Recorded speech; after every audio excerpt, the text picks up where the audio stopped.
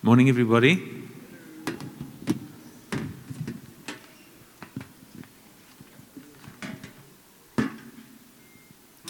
So we started last week talking about discipleship. For those of you who weren't here, Jesus calls all of us, it's still cold, to be his disciples and to make disciples. And if you weren't here last week, we did the intro last week. And I explained that I can't see anymore. So my eyes go on. I found out that you can get contact lenses that are dual, and I've applied for some. So hopefully this isn't for long. Okay. Today, what I want to give you by the power of the Holy Spirit is hope. Hope and motivation and expectation. I want to try to impart to you a vision or sight of what's coming. I want to try to describe it to you. To describe two destinations that all of us can arrive at. I'm going to try to focus on the better one, if I can. But there might be some of the other one as well. I want to try to give you some insight, some tips, some instruction as we stand at the illustration, as we stand at the starting line of the race. And I know many of us are already running, and that's great. But for those of us who are new, those of us who have just started this journey of following Jesus or becoming disciples, I want to give you some insight so that you can make good choices along the way. I want today to hook you in, like a Tesla car or an electric car. I want to plug you in to the power, into the power that's going to empower you to walk well, to run strongly, and to get to the destination. The power that's going to give you freedom. The word that came to us today. The power that will give you freedom is what we're talking about today. And so listen carefully. It's the power of how to live a holy life. It's the power of how to live a life of love poured out for others. It's the power of how to honor God and how to earn rewards in heaven and how to obtain great peace in this life and great confidence for the life to come. So what am I selling today? We're at the starting line. And the goal for all of us is heaven. There is an alternative route, I've mentioned that, and that leads to a place called hell. These are facts. These are clear promises from the Bible, the Word of God. Now, yesterday, this week, as you know, I've been preparing for this, and it's changed my life. And I'll explain how. Yesterday, firstly, I took my son to his football match, and we went to a place called Boortesig. Is that? Okay, Boortesig. It's near Edgemead, there, next door, right? And we went there, and it was a bit cold, and muddy and stuff like that. And so I dropped him. And what happens with the football match is you warm up for an hour, and then you play a match for about an hour and a half, And so in the warm up, I was sitting there standing on the field, thinking, what am I doing here? I thought, let me go get some coffee, decaf. And so I looked on Google Maps, and I searched coffee, and I saw Seattle coffee. And I thought, yes, heavenly coffee. So I went and got in my car and I drove, and there's a food lovers market between Boortesig and Edgemead, and they've got a Seattle on the side. So I pulled in there, and I walked over, and as I saw the guy behind the till, my mind was full of what I'm going to be preaching to you today. because I'd been reading that morning and the whole week. And I saw him, and I did the strangest thing, So I bought a tall coffee, and he asked me, okay, how much is it? And I said, no, I saw. It says 40 rand, And then he says, would you like to leave a tip? And I must confess, usually at Seattle, I don't leave a tip because, you know what I mean? Like for the service, it's like 2 seconds, make a coffee, So maybe it's the wrong way to, So I normally I just know, and then I felt the Holy Spirit. So I said, yes. And it says, how much? And I put 40 rand. I thought, what am I doing? So I pressed enter, and I looked at him. And he looks at the thing, he looks at me, looks at the thing again.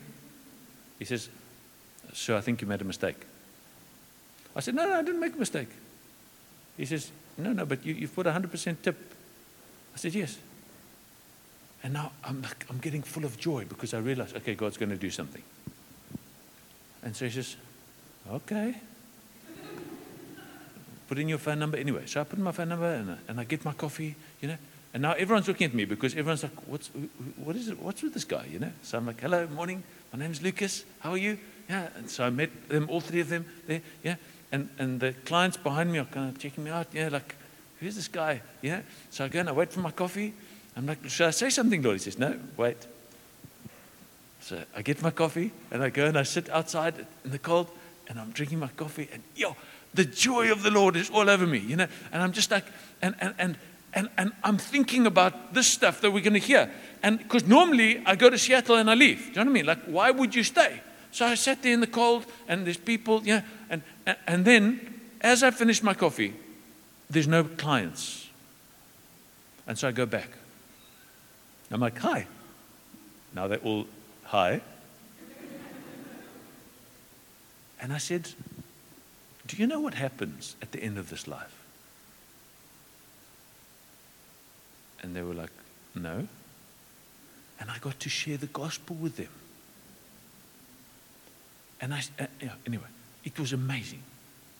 The other thing that happened yesterday, and this is how I know I'm changed. We had my wider family around for lunch. It was Layla's birthday party yesterday morning, and then the family came around for lunch. And normally, I don't know about your family, but in my family, family visits can be interesting. Let's put it that way. And so what I generally try to do is I try to, be friendly. Yeah, it's wonderful, Yeah.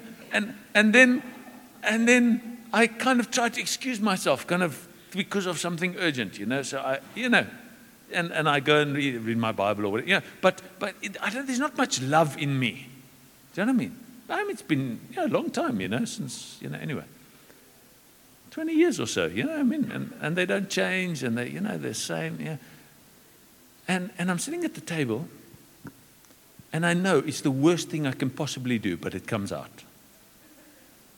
Hey, while we're having lunch, I want to ask, why don't we each say what we think heaven is going to be like? And he looks at me. Yeah? Like, what are you doing? I'm like, I don't know. 3 hours later, they've all shared, it's going to be, all these different ideas, and and some of the things were vague and kind of hopeful, and one of the guys like, I don't like to think about it, because I can't imagine anything worse than an eternal church service. Some were like, I don't think we can know. Others are, the Bible doesn't say anything about heaven. Others were, I don't think we're supposed to know, And it reminded me, I don't know if you've ever seen, do you know Gary Larson, The Far Side? There's a cartoon, and he captures these misconceptions about heaven. There's a man with angel wings and a halo, and he's sitting on a cloud, doing nothing with no one nearby, and he's got the expression of somebody who's on a marooned desert, with nothing to do. And the caption says, "I wish I had brought a magazine." And I realized many Christians share the same misconceptions about heaven that my family did. And with this lack of clarity about the destination, can I ask, what do you think the chances are of actually getting anywhere in the race? If we don't know where we're going, how will we ever get there? Imagine asking the people starting the Comrades Marathon. You know the Comrades Marathon?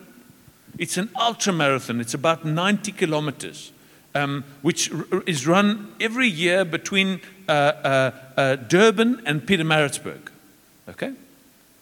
And it's the world's largest and oldest ultra marathon race. Imagine you go to them and you say, excuse me, as they're starting, they're dressed, they're ready to go. Excuse me, where are you headed? And people saying, it's a vague, I'm kind of hopeful we're going somewhere. I don't like to think about where we're going. I don't think we're supposed to know. I don't think we can really know. I dread the thought of thinking about the destination. Would you get any of those answers? No, you wouldn't. Because if they had those answers about the destination of the race, how many do you think would prepare to run? How many do you think would put in the effort to wake up every morning for a year to train in the rain, in the snow, in the whatever, there's no snow here, cold, rain? Yeah. And if they didn't know where they were going, how would they dress? Do you think they would be in that, running stuff? Why not mountain gear? Why not retail therapy gear? Shopping mall clothes? Why not,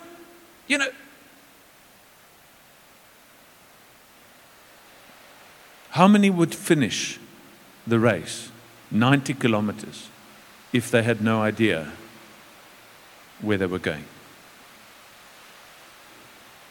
How many would persevere to the end? So, just before I describe the destinations, which I'm hoping we'll still do today. I asked Joe, can I preach from the beginning of the service? He said no.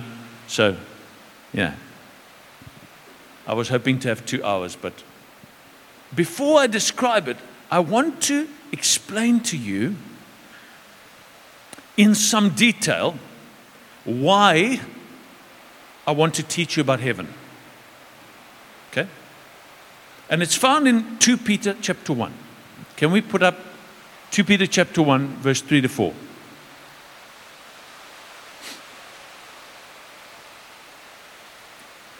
And it says this. So this is the ESV, and then I'm going to read you the NLT version.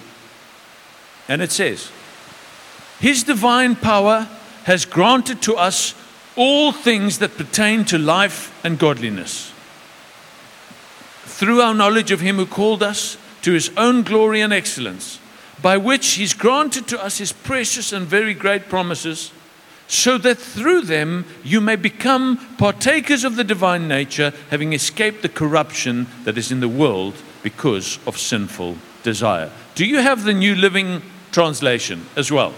Can you put that one up, please? And I'm going to read that to you. Is this the New Living? Okay, and it says,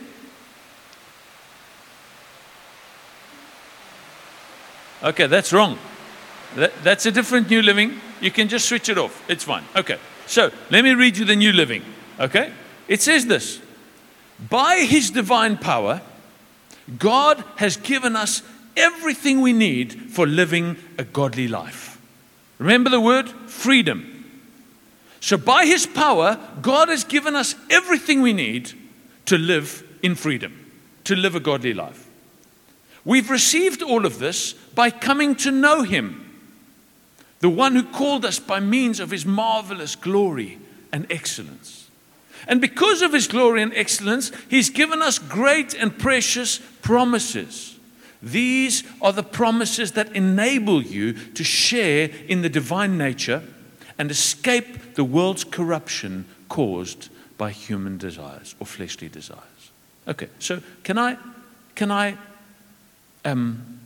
summarize that for you? Because it's difficult.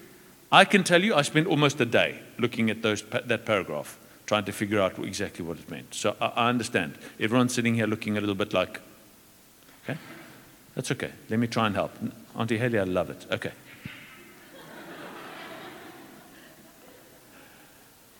God, by his power, has given us, past tense, not will give us, has given us everything, which means all, which means completely, fully, everything that we need for living a godly life. Or the other version, the ESV says, for life and godliness. Okay, so God's power, by his divine power, he's already given us everything we need to live a godly life. How many of us are living godly lives? Put up your hand. Okay, good. Do you notice the hands weren't like this? They were like this. Okay? I understand. We're kind of living a godly life. And then it says, how? How has his divine power given us everything we need? And it says, by coming to know him. The ESV says, through our knowledge of him who called us to his own glory and excellence. And so the power is there, and the channel to get the power into our lives to become godly is by getting to know him, by knowing him, by coming to know him through our knowledge of him. Okay? Who has called us to something. He's called us to his own glory and excellence. And then it says, by these, he's given us his precious and very great promises. Okay? And so now this is the content of what's coming down the channel. As we get to know him, which is the channel, we get his promises, which are very precious and they are very great. So that when we understand the promises and believe them, we are empowered to escape, to become free from the corruption that's in the world due to fleshly desires. The Apostle Paul speaks in the Romans chapter 6, and he says, miserable man that I am, though I know God's law and I love it and I love him, I find myself doing the opposite. I want to do what's right and good, but I end up doing what's opposite. Oh, the sin that lives within me. Who will deliver me from this body of the flesh? And then he says, but thanks be to God through Jesus Christ. Here, Peter is saying the same thing. He's saying the way to escape corruption, the way to escape sin, to escape the pull of the world around us is by knowing Christ and by knowing his promises. Are you with me? What promises? And I'm going to be speaking about some very specific promises today, which are promises about heaven. Okay? And you'll see why it's going to enable you to speak to your family at lunchtime about God when it's otherwise intimidating to do so. Okay. The next scripture is Hebrews chapter 12, verse 1 to 3. And this is important because Jesus is our example of using promises and knowledge of God to overcome great adversity. And let's read it together. It says, therefore, since we are surrounded by so great a cloud of witnesses, and let me pause there. At the moment, today, in this service and in your life for the rest of your life, you're surrounded by a great cloud of witnesses. Okay? Did anybody watch the rugby? The first one. France. Okay. How many people were in the stadium? I think it was 78 or 79,000, 65,000. Okay, cool, right? 65,000 people. Is that a great cloud of witnesses? Not really. I mean, that's a small crowd of witnesses. A great cloud of witnesses means everyone who has ever lived, probably who is either in the current heaven or in the current hell. I'll get there. I'll explain that to you. Okay? Everyone is watching. Plus, in heaven, in the current heaven, there are millions upon millions of angels all watching. You know when you do something and no one's watching?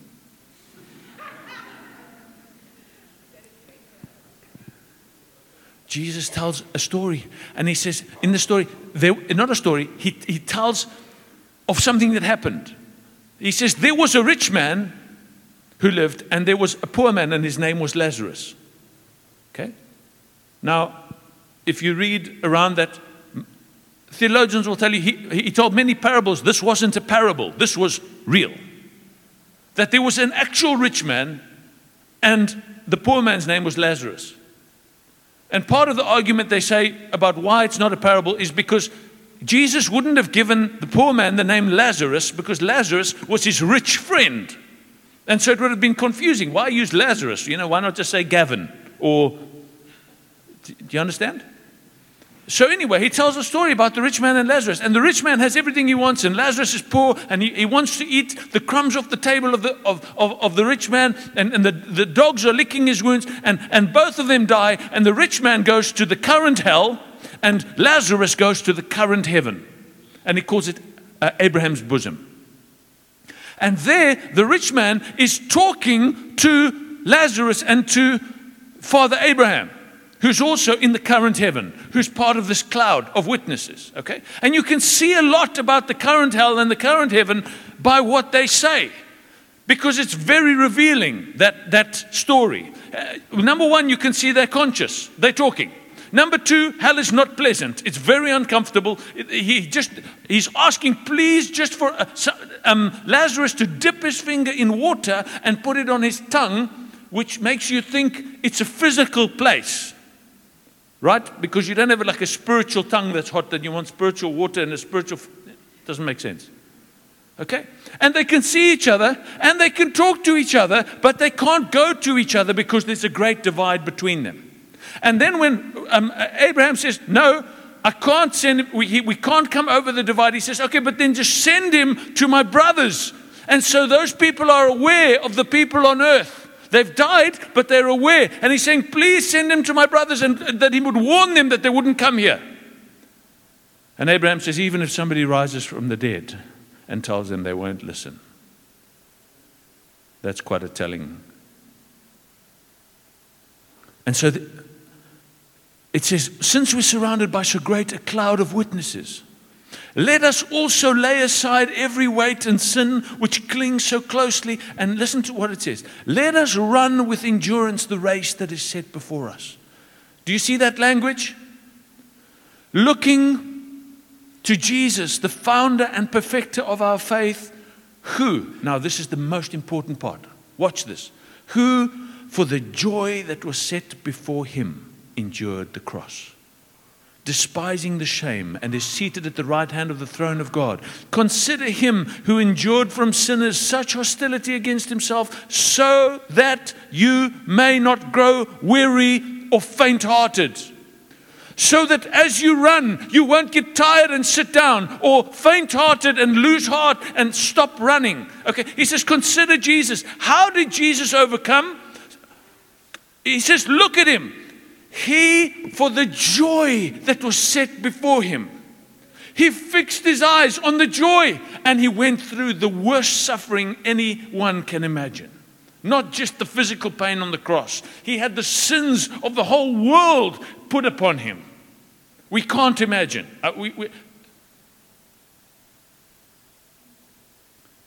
So it's not just Peter who says that by the promises we can escape, we can become free. It's Jesus who, through the promises of the Father, said, if you will go, if you will lay down your life, I will give you a bride of all humanity, and I will let you be seated above every name and every authority, and I will make you ruler for eternity, and I will give you, and there's more. I'm going to explain it now. So Jesus did it, and he's our example, and so we should do it. Then we go back to 2 Peter. We read 3 and 4. Let's go to 5 to 11 now. Okay? So we continue. And 2 Peter 1, verse 5 to 11 says, in view of all this, right? The fact that we can escape the corruption of the world, the fact that we can become like God, in view of this, make every effort to respond to God's promises. Okay? Make every effort means work. It means work hard. Okay? A quick illustration, because it's quite technical and I'm teaching now. Mike, come here, please. Okay? Okay, I'm going to push you back to your seat. Okay? I would like you to try and stop me pushing you. Okay? Okay. Okay. Whoa, that was good. You're stronger than I thought. Okay. Okay, you see, I've got momentum on my side. Weight and, Okay, that was good. Okay, so when I start, okay, now come back. Now, I don't want you to let me move you an inch. Are you ready? Okay, go. Okay, that's fine. I'm going to hurt myself. He's young. Okay. Was it easy? Careful.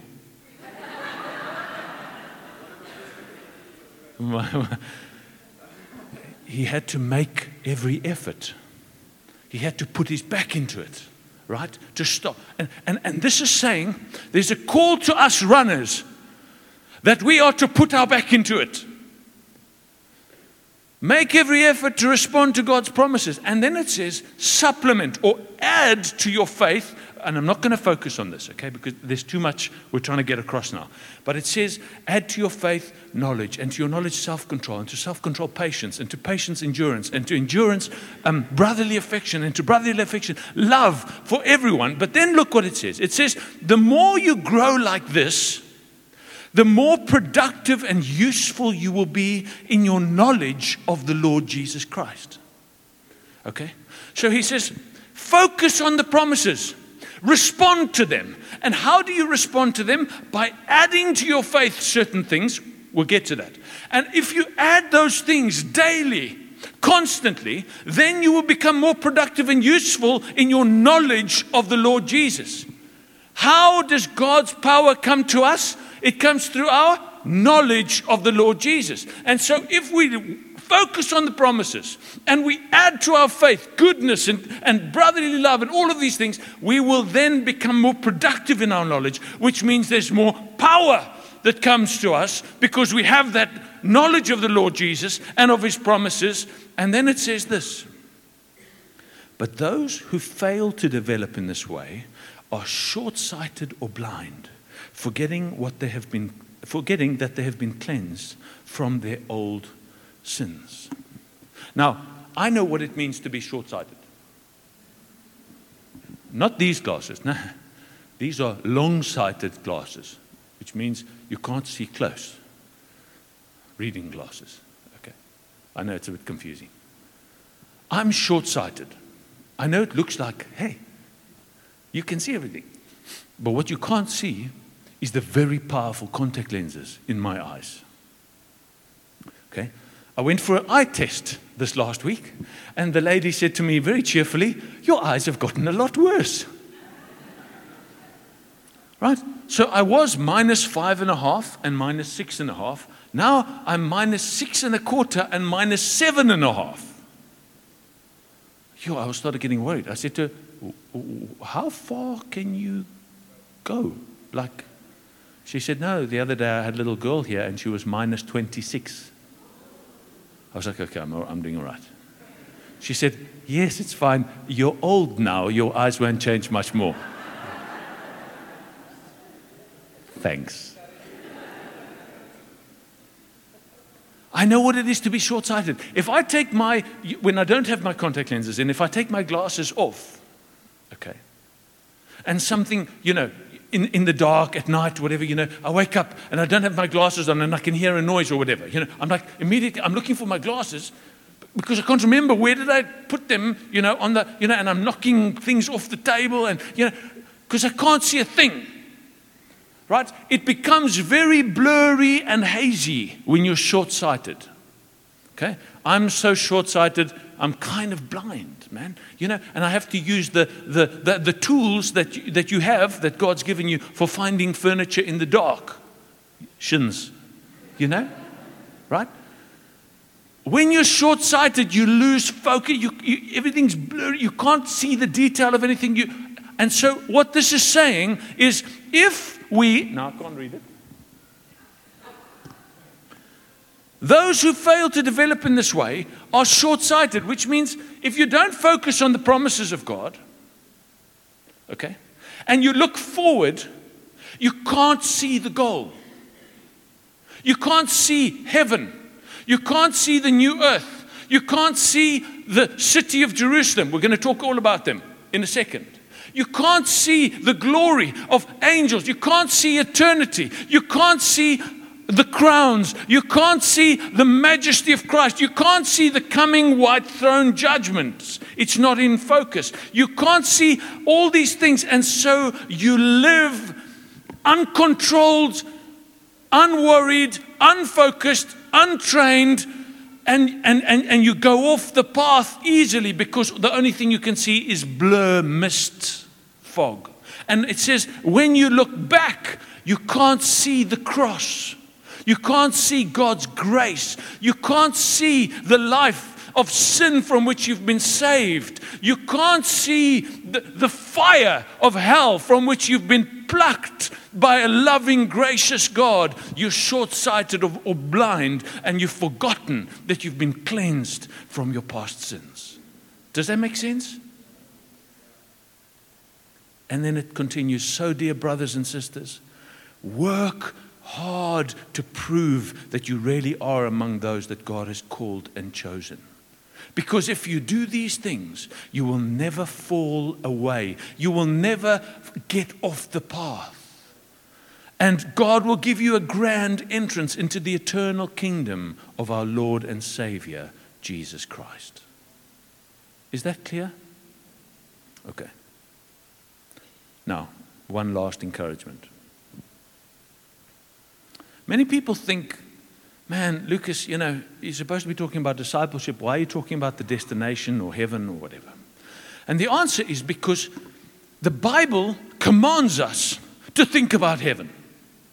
Let's just look at it together. Colossians chapter 3, and we're going to read verse 1 to 4, and then verse 10 and verse 15 to 17. And it says, since you have been raised to life with Christ, set your sights on the realities of heaven, where Christ sits in the place of honor at God's right hand.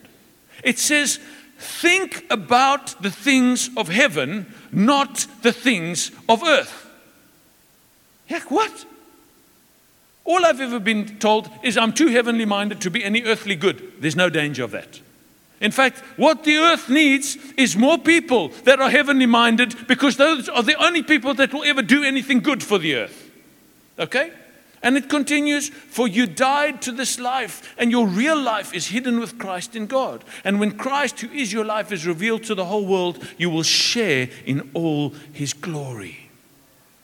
It says, put on your new nature and be renewed as you learn to know your Creator and become like him. Isn't that just what Peter said? He said, we can participate in the divine nature by believing the promises and learning about God. And here he says, put on that new nature.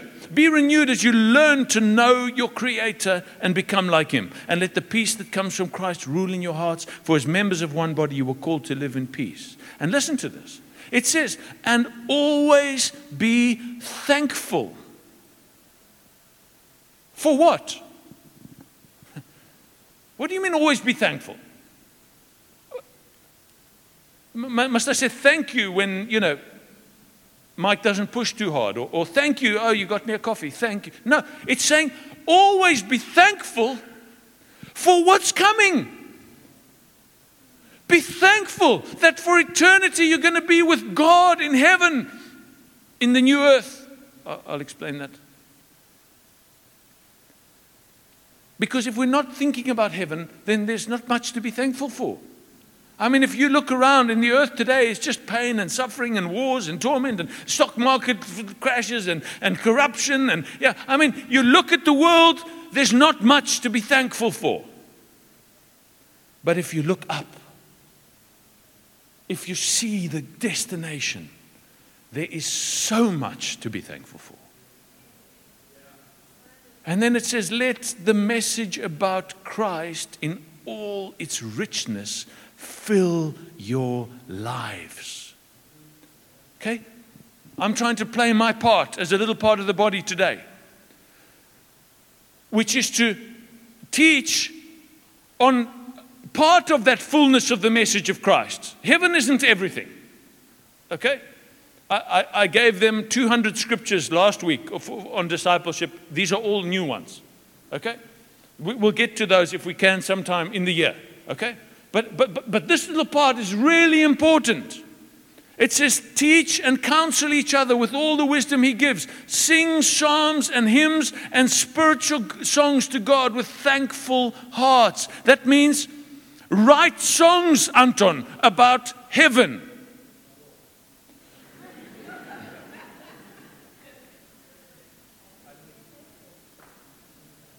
Okay. Are we together? Can you see that the Bible commands us to think about heaven? To fix our minds on heaven? To set our focus on heaven? Okay, now we get to it. Here we go. Hebrews chapter 11, verse 16. Yeah, I'm doing well. Hebrews 11 is the hall of faith. You know, you get the hall of fame? Okay, so it's the hall of faith. And in verse 16, it says all these people, and he's talking about Abraham and Isaac and all the fathers and David and all the beautiful people of faith. Noah and who's the guy who went to walk? Enoch. All these people died. No, Enoch didn't die. No, he went to walk with the Lord, to be with the Lord. Still believing what God had promised them. They did not receive what was promised, but they, listen to this, saw it all from a distance and welcomed it. They agreed that they were foreigners and nomads or strangers or travelers here on earth. Obviously, people who say such things are looking forward to a country they can call their own. If they had longed for the country they came from, they could have gone back. But they were looking for a better place, a heavenly homeland. That is why God is not ashamed to be called their God, for He has prepared a city for them. God has given us glimpses of heaven in the Bible.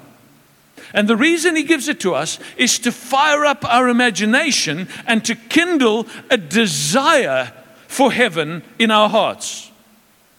God tells us about heaven in His Word, not so that we can shrug our shoulders or remain ignorant, but because He wants us to understand and to anticipate what's coming. There's a man called J.C. Ryle, and he said, I pity the man who never thinks about heaven. Okay? I would rather say, I pity the man who never thinks accurately about heaven. Because some of us think about heaven, but our inaccurate thinking causes us to choose not to think about heaven anymore. Like the guy at our discussion yesterday. He said, I don't want to think about heaven. I don't want to talk about heaven because I can't imagine anything worse than an eternal church service. If you think that that's what heaven is, you will never get excited about it. We enjoy worship, of course, and it's amazing and it's beautiful, but if it's for eternity, just that, it would be good, but we're thinking wrongly. We're not going to get our children excited about the right thing if we tell them inaccurate things or the wrong thing. The people in Hebrews 11, it says they went through the struggles and the trials and the things that they went through, and they overcame because they were looking forward to the country that is a heavenly homeland. They knew something about heaven that empowered them to live and to become martyrs for Jesus. And this is something that really impacted me this week. Do you know there's 150,000 people a year today that are dying for Christ? 150,000 people a year. And I was thinking to myself, I get up and I, come to church in the rain. Or maybe I have a few meetings in the week, and so, I give my time, But if we said, hey guys, there's no church service here next week, but anyone who comes is likely to die. How many people would volunteer?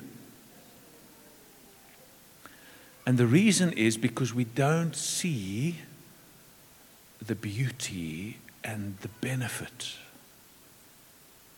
And one of the reasons for our inaccurate thinking, okay, this is my last little side path before we read Bible and look at heaven together, okay, is the devil.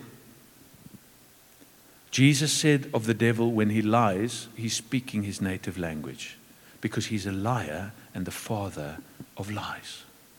And some of Satan's favorite lies are about heaven. Revelation 13 verse 6 tells us that the satanic beast opened his mouth to blaspheme God and to slander his name and to slander his dwelling place and those who live in heaven.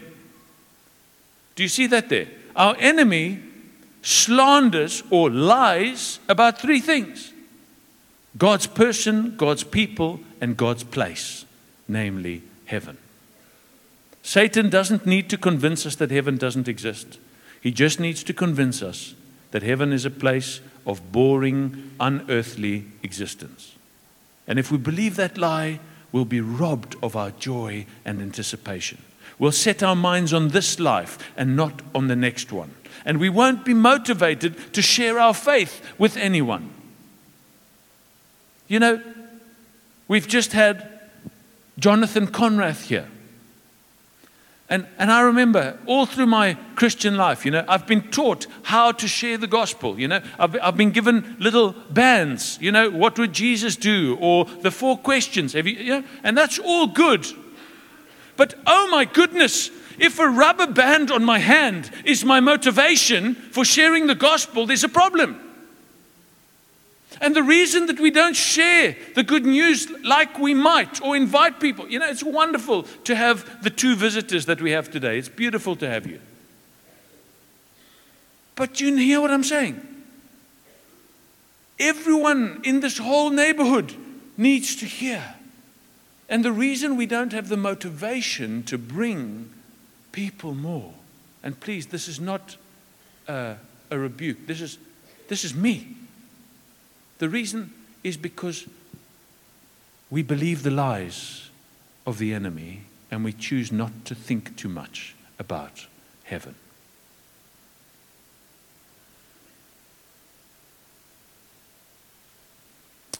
So let's look at heaven.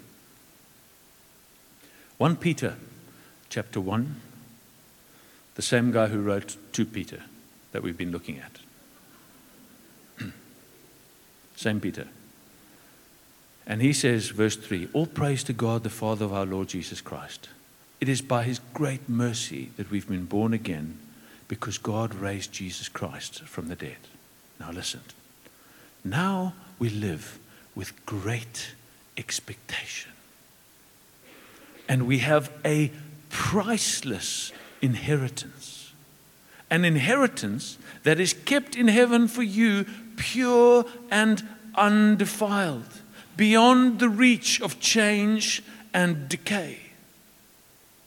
And it says, and through your faith, God is protecting you by his power until you receive this salvation, which is ready to be revealed on the last day for all to see. So be truly glad, he says. There is wonderful joy ahead. even though you must endure many trials for a little while. And then in verse 8 to 9 he continues, you love him even though you've never seen him. Though you do not see him now, you trust him, and you rejoice with a glorious, inexpressible joy.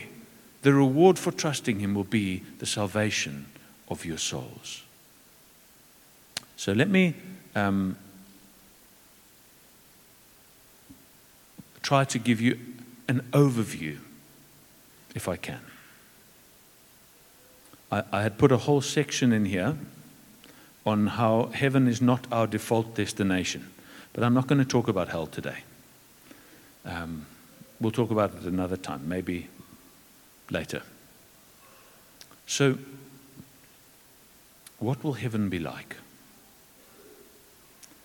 In 1 Thessalonians chapter 4, the Apostle Paul thought or felt that it was vital for us to know what happens when we die. And he says, brothers, we don't want you to be ignorant about those who fall asleep, or to grieve like the rest of men who have no hope. And he continues in verse 17 and 18, and he says, if we are alive at Christ's return, we will be caught up together with them in the clouds to meet the Lord in the air, and so we will be with the Lord forever. Therefore, encourage each other with these words. Okay, so let me give you an overview. The world started in the book of Genesis. Okay? There you have God, and he creates the heavens and the earth. And he creates on the earth a garden called Eden. And it's a paradise. It's before any sin. It's before the fall of man. It's all very good, the Bible says. There's a garden, and in the garden are trees and animals that Adam must name and tend to. There's the tree of the knowledge of good and evil, and there's another tree called the tree of life. And God is walking in the garden with man. And man was given dominion or stewardship of the earth. He was made to be a steward of the earth. So that's the first stage or section of history. But then something very terrible happened. And the Bible calls it the fall or rebellion of man against God. God gives Adam and Eve some very simple, you may do this, you may not do this. And I won't go into the detail of it, but the devil tricks Eve, and she takes and eats of the fruit that God said you can't, and gives it to her husband, and he does the same. Okay? And so man rebels against God. And so God banishes them from the Garden of Eden. He keeps them away from the tree of life so that they might not eat of it and live forever in that state. And in Genesis chapter 3 it says, verse 17, and to the man he said, since you listened to your wife and ate from the tree whose fruit I commanded you not to eat, the ground is cursed because of you. All your life you'll struggle to scratch a living from it. It will grow thorns and thistles for you, though you will eat of its grains. By the sweat of your brow will you have food to eat until you return to the ground from which you were made. For you were made from dust, and to the dust you will return. And it continues. So the Lord God banished them from the Garden of Eden, and he sent Adam out to cultivate the ground from which he had been made. And after sending them out, the Lord stationed mighty cherubim to the east of the Garden of Eden, and he placed a flaming sword that flashed back and forth to guard the way to the tree of life. So you've got paradise, Eden, with God at the beginning, and then the fall. And the fall was the beginning of the section of history that we now live in. Okay? And I'm explaining that to you because at the moment, there is a current heaven and a current hell. And then in the future, there will be a new heaven and a new earth. And everyone who's in the current hell with the devil and his angels will be thrown into an eternal lake of fire. Okay. I'm just giving you a little bit of context. The next thing that happened is there's the whole of the Old Testament. And then Jesus comes to pay the price so that we might be redeemed or bought back or restored to God. Okay? And then Jesus dies. He's resurrected from the dead, the first of many brothers to be resurrected. And the Bible promises that all of us one day will be resurrected. The Bible says that Christ is the firstborn among many brothers who will also be resurrected. Okay? And so the question is, when we die today, those who believe in God, what happens? Well, the Bible teaches that we face an immediate filter or judgment, and it's called the judgment of faith. And that decides, do we go to the current heaven or the current hell immediately when we die? Like Lazarus and the rich man. And what is in the current heaven? Jesus is there, God is there, the angels are there. All the martyrs who died for Christ are there. The book of Revelation talks about how they're dressed in white and they stand before the throne and they shout to him saying, "How long, O Lord, until you avenge our blood?" And it says, and robes were given to them and they were told to wait a little bit longer until the full number of the martyrs comes in. And then Christ will come. Okay? And so that's the existing heaven.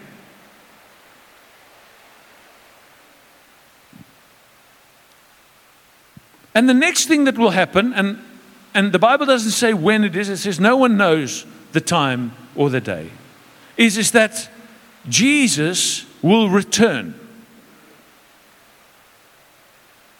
And when he returns, he will not be the gentle Jesus, meek and mild, but he will be Jesus the King, and he will bring the wrath and the judgment of God on the wicked. And the Bible says that he will slay all the enemies of God. And once he's done that, the Bible says that there will be a day which will be called the Great White Throne Judgment. This is at the end of the old earth, and it's right at the beginning of the new earth. And that is a judgment not according to faith, but it's a judgment according to works. And the Bible says that books are being kept, books of account. Every thought that we think, every word that we say, every action that we do are written down into books. Both those who believe in Christ and those who don't believe in Christ. And on that day, everyone will be judged according to what they have done, according to what is recorded in those books. Now, many of us think or thought wrongly that the only judgment we would face if we believe in Christ is the judgment of faith. Because the Bible says at the end of that white throne judgment, anyone whose name was not found written in the Lamb's book of life was cast into eternal fire. And only those who were written in the Lamb's book of life are allowed into the new earth. Okay? But the fact is that both those who believe in Christ and those who don't will be judged according to what we've done. It's not a judgment that decides will we be saved or not. For those who believe in Christ, we will be saved, but it's a question of rewards. And so the way that we live as Christians matters very much for all eternity. Does that make sense? No one can qualify by living a good life to get into heaven. Only believing in Jesus is the standard. And all who believe in Christ and confess Him will be saved and will go to the new earth and to the new heaven. Right? But all of us will be judged and we will be rewarded according to what we have done. And then, after the great white throne judgment, the existing earth and heavens will be destroyed by fire. And God will create a new earth and a new heavens. And then what will happen is the new Jerusalem, the city of God, will come down from the new heavens onto the new earth. And God Himself will live with us forever on the new earth. Think about the Garden of Eden, a garden that God created that was perfectly good, no sin, no curse, no disease, no sickness, no death. Everything will be redeemed. Everything will be restored to the original plan that God had all along. And forever we will live with God on the new earth. And the Bible says that we won't need a sun or a moon for light, but God Himself will be our light and will live with us forever. Okay. Now, that's just a very quick overview of history. Okay? In a few minutes.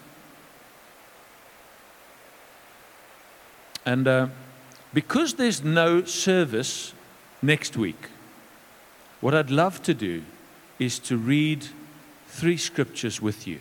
Okay? If you've got your Bibles or your phones or whatever,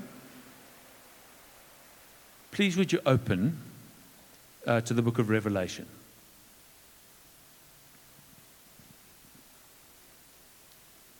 Chapter 20. And go to verse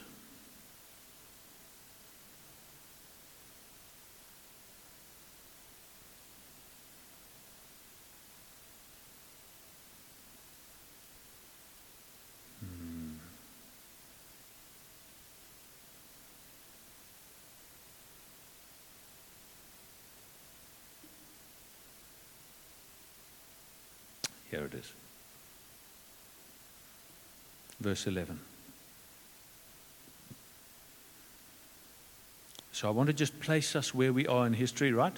So we've gone past Genesis, we've gone past the fall, we've gone past Jesus coming and dying and rising again, we've gone past the church, and now Jesus has come, and this is what happens. And it says, and I saw a great white throne, and the one sitting on it. The earth and the sky fled from His presence, but they found no place to hide. I saw the dead, both great and small, standing before God's throne. And the books were opened, including the book of life. And the dead were judged according to what they had done, as recorded in the books. The sea gave up its dead, and death and the grave gave up their dead. And all were judged according to their deeds. Then death and the grave were thrown into the lake of fire. This lake of fire is the second death. And anyone whose name was not found recorded in the book of life was thrown into the lake of fire. Let's continue. Chapter 21. Just to warn you, we're going to read the whole chapter. Then I saw a new heaven and a new earth. For the old heaven and the old earth had disappeared. And the sea was also gone. That's unfortunate for the surfers. And I saw the holy city, the new Jerusalem, coming down from God out of heaven, like a bride, beautifully dressed for her husband. I heard a loud shout from the throne saying, "Look, God's home is now among his people. He will live with them, and they will be his people. God himself will be with them.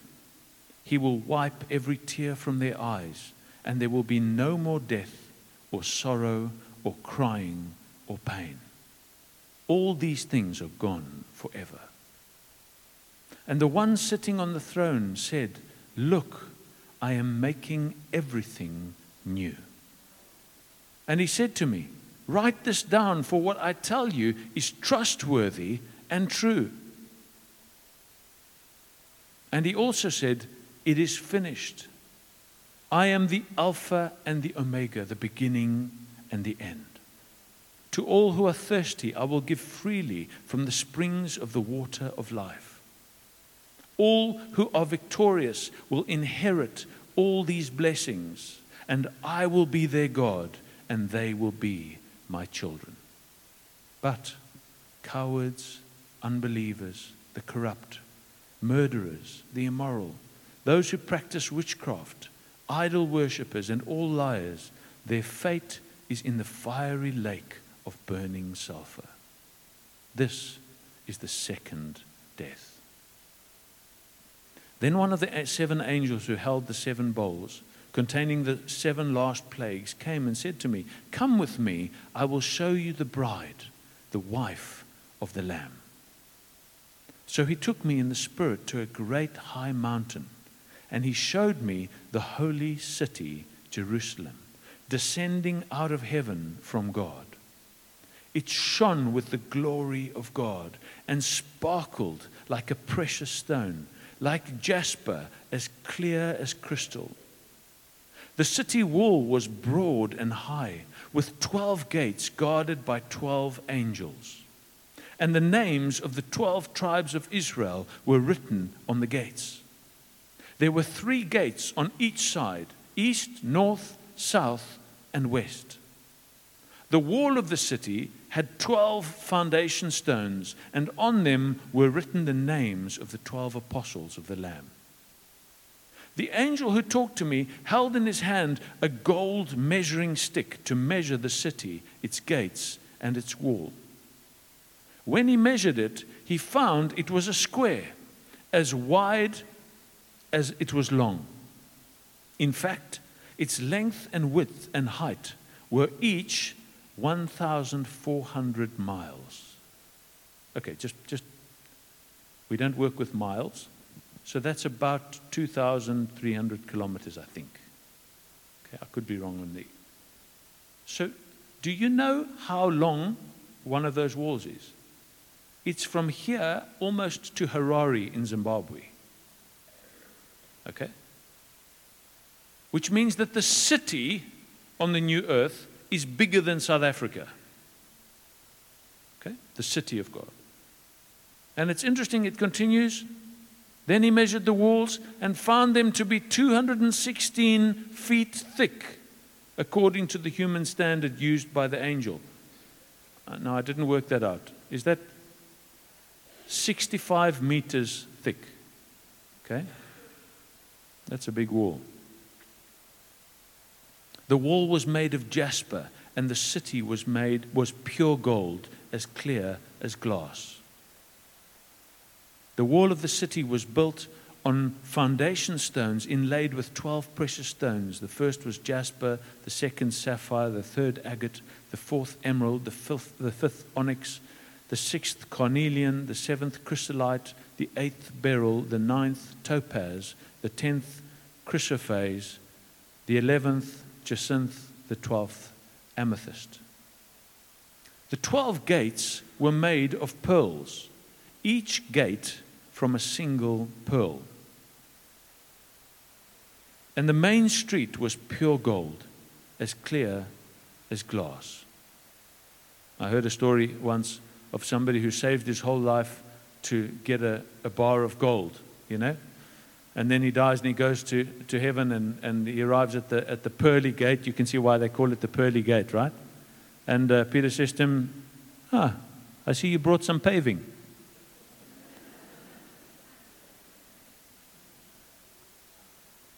I saw no temple in the city, for the Lord God Almighty and the Lamb are its temple.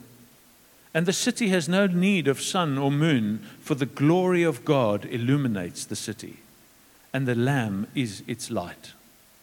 The nations will walk in its light, and the kings of the world will enter the city in all their glory. Its gates will never be closed at the end of the day, because there is no night there. And all the nations will bring their glory and honor into the city. Nothing evil will be allowed to enter, nor anyone who practices shameful idolatry and dishonesty, but only those whose names are written in the Lamb's book of life. And one more chapter, verse 1 to 7, chapter 22. Then the angel showed me a river with the water of life, clear as crystal, flowing from the throne of God and of the Lamb. It flowed down the center of the main street. On each side of the river grew a tree of life, bearing 12 crops of fruit with a fresh crop each month. The leaves were used for medicine to heal the nations. No longer will there be a curse upon anything, for the throne of God and of the Lamb will be there, and his servants will worship him. And they will see his face, and his name will be written on their foreheads. And there will be no night there, no need for lamps or sun, for the Lord God will shine on them. And they will reign forever and ever. Then the angel said to me, everything you have heard and seen is trustworthy and true. The Lord God, who inspires the prophets, has sent his angel to tell his servants what will happen soon. Look, I am coming soon.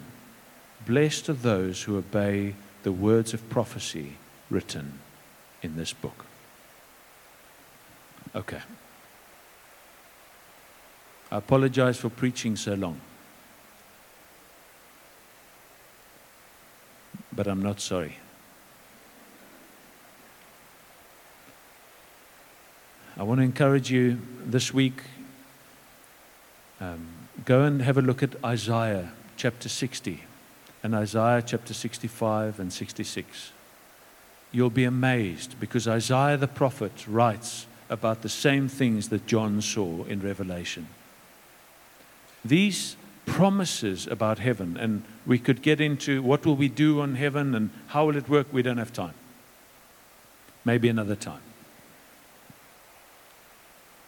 But read about it. Fill your mind and your heart with heaven. Because when we know that that is coming, then when Jesus comes to us and says, rich young ruler, sell all that you have, give it to the poor, and you will have rewards in heaven. You will have treasure in heaven, and come and follow me. Then it's an easy yes, Lord. But when we don't have heaven in mind, then it's too easy to get caught up with this world and its trials and its pains, and not to run with perseverance the race that's set before us. Amen.